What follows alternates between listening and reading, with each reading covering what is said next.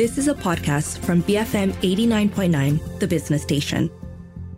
BFM 89.9, it's 7:06, it's Tuesday, it's the 2nd of January, and you're listening to The Morning Run with Keith Kam, and I'm Wong Shao Ning. Now, for the people who have just tuned in, we wish everybody a very good 2024 with lots of health and happiness and a little bit of wealth thrown in, because we are, after all, The Morning Run.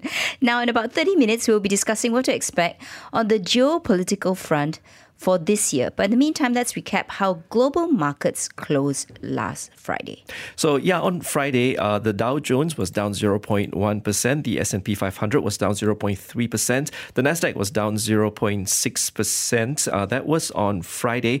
Most markets were closed yesterday all across Asia, but the only one that was actually opened was the Nikkei, and that ended 0.2% lower. Back on Friday again, just for some context, the FBMK LCI ended 0.9% lower at 1,455 points. Didn't quite make the year-to-date positive close. Hasn't been for like years, right? I think something like 5 or 6 years. I was still hopeful, at some point. Hope springs eternal. Come on, 2024, show us. Meanwhile, I think other markets were kind of mixed. Hang Seng was up like 0 flat. Shanghai Composite was also up 0.7%. That was on Friday, though. Friday. And of course, Straits Times Index closed closed on Friday up 0.8%. So for some insights on where global markets are heading for this year, we speak to Joe Quinlan, Chief Market Strategist at the US Trust Bank of America Private Wealth Management.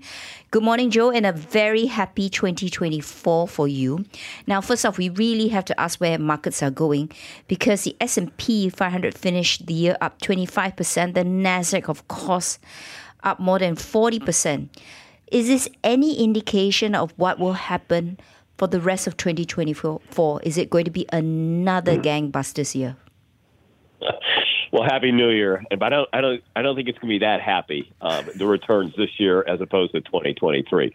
I mean, phenomenal year last year. But we're looking more for like single-digit gains, and it'll be choppy. Nothing's ever linear, so we've got a lot to work through. Near-term U.S. recession prospects. Maybe the markets are overestimating the Fed cutting rates, and then we still have to deal with the election, U.S. election, and other elections around the world throughout the course of the year. So we see upward momentum to U.S. equities, but nothing linear. It's going to be choppy. And Joe, are you going to be changing your asset allocation recommendations with regards to markets? Is there a preference between equities, fixed income, cash, or even alternate assets? I think it's a good question, because I think we will lean more into equities. We've been neutral on equities, neutral on fixed income. But if we're looking for the Fed to start to cut rates by, say, early as March, if not shortly thereafter, and we avoid the recession, we're going to start to be more constructive on equities. And what we're going to start to see, too, is it's going to help equities.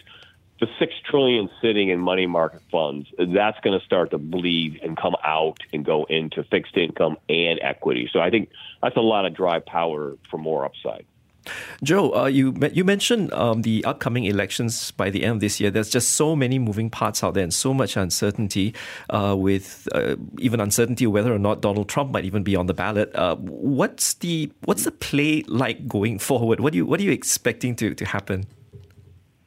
Well, I think the markets will just stay focused on the valuations, the fundamentals, and say for the first half of this year. But when we get into the summer, definitely after Labor Day, if it's the two people we think are going to be, the incumbent president and then President Trump, then they're going to be more focused surely on, the swing states, what's the platforms, the outlook for taxes, tariffs. I mean, it's going to I think the focus becomes more sharp as we go deeper into the year. But right now, it's more about Fed cuts, earnings trough, good growth, and a pickup in global demand. And Joe, if we look at just the performance of the U.S. equity market, so much of it was concentrated on these magnificent seven.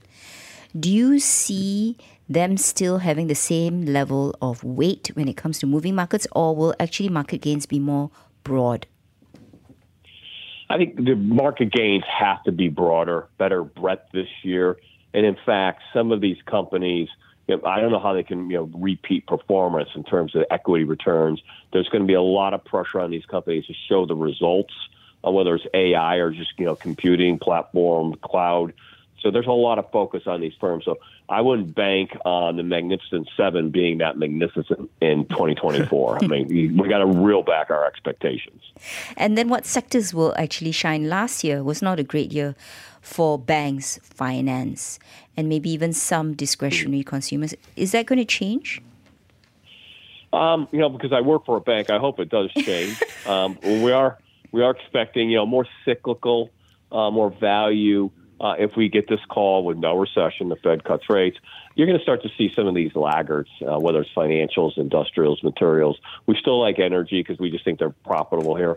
Still long defense and cybersecurity. Healthcare has lagged, but we could see some upside there with mergers and acquisitions. So there's places to put money to work other than, say, tech. Joe, generative AI was the catchphrase of 2023, and I was reading somewhere that going into 2024, with all the elections coming up, AI is definitely going to play a part of it. This drove valuations of companies like Microsoft to stratospheric levels. Will we see more hype associated with this year, or will expectations of its impact be more moderated, you think? I think we're going to moderate because I think a lot of companies are looking at AI. I mean, they're exploring how to increase productivity. They're exploring how, you substitute labor for capital. But we're not there yet. It hasn't been, customized or really kind of broken out, so to speak. So the scale isn't there. So the economies of scale aren't there yet. But more talk, we're heading in that direction. So I think the hype is behind us, but the reality is still in front of us in terms of what it actually means for the bottom line of small companies, large companies, big companies, any company trying to be productive. Okay, Joe, can we get your outlook in terms of Asia, in particular North Asia, because Japan and Korea were also enjoyed stellar performance in 2023. Do you see their stars shining as brightly as they did for 2024?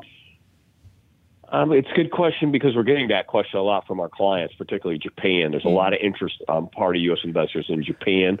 We'll see. Can Japan grow? They are in recession, slower growth. What's it mean for the Bank of Japan when it comes to the yield compression? South Korea has done well with electronics, the semiconductors, some of the EV plays, batteries. I think that might cool off a little bit. But honestly, we're looking down into Southeast Asia, your part of the world, to look at opportunities, whether it's related to travel, tourism, agriculture, commodities. We're looking in that part as well. We probably see more upside down in Southeast Asia this year as opposed to Northeast Asia. What about China, Joe? That was the real big disappointment of 2023. That recovery boom we expected really did not materialize. Are you getting a little bit more optimistic for 2024, or do you still see structural headwinds like these property sector, for example? I think near term, China looks attractive because they have been the laggard. It's one of the few equity markets in the world was negative for the year. So you could say you can make the case for a bounce for the valuations, but you got to be careful because as we go deeper into this year, we get closer to the U.S. election. If there's one thing both the Democrats and Republicans agree on, harsher terms, tariffs, restrictions with China. And I think that could be kind of a headwind that builds later on. But I think near term, I wouldn't be surprised if China kind of pulled ahead, led the way. But whether it holds those gains for the rest of the year remains debatable. So if you make some money in China early this year, I'd probably take the profits by the summer. Okay. Thank you so much for your time. That was Joe Quinlan, Chief Market Strategist, U.S. Trust Bank of America Private Wealth Management. Any conversation with his views on China that you might see a bit of a bounce, but if you have any gains, lock it in quickly because it's going to be a volatile market. He's still not that positive about China going forward, but I think over the weekend I saw a report that President Xi Jinping has vowed to do all he can to bring China up to the level that the world expects it to be. Such pressure on him and the country. Well, it is some form of a controlled economy. So if he says that it's going to happen, just like every year they say their GDP is 5% and it lands there very nicely. So do watch that space. But what's interesting is that Joe expects Southeast Asia to do well this year. He's excited about sectors like travel, agriculture, commodities. So it looks like the EM space, emerging market might might be our time to finally He might be visiting us then, I guess. I hope so. That's always an indication. We like every tourist dollar. But in the meantime, let's talk about a man that really dominated headlines in 2023. Of course, that is the one and only Elon Musk. So he's capped off the year, last year, as the world's richest person, retaking the spot from French luxury tycoon Bernard Arnault.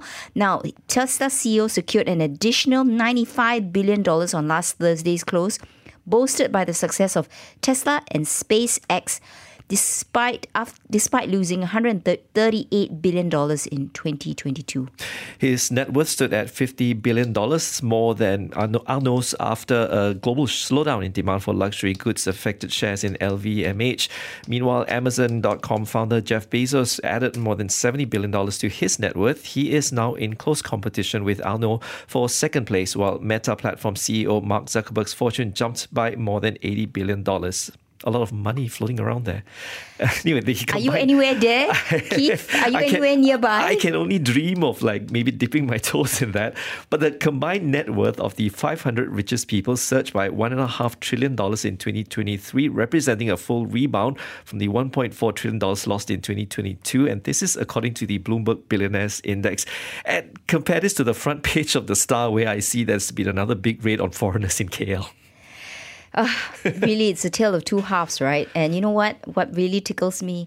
If you want to find out who are the richest people in the world on Bloomberg, the ticker is RICH. I think that really describes them.